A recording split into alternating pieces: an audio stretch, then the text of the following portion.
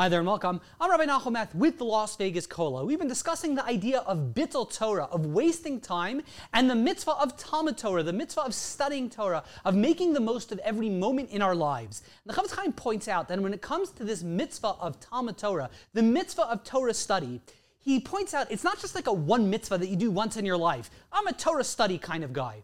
Rather, it's a mitzvah that's incumbent on us every single moment. Every hour, every minute, every second of the day is an independent mitzvah. So if a person says, you know what, studying Torah, it's not really my mitzvah, recognize it's not just that we're not doing one mitzvah, but rather every second of the day is an independent mitzvah that we're not fulfilling. So when we're being mevatel Torah, when we're wasting time, it's not just that, you know what, this mitzvah isn't my thing. Every moment, it's as if we're doing another transgression. It's as if we're violating another prohibition. And the converse is, every moment that we're studying Torah, it's not just that, you know, I'm a Torah studying kind of Jew, and I fulfilled that mitzvah in my life and check it off.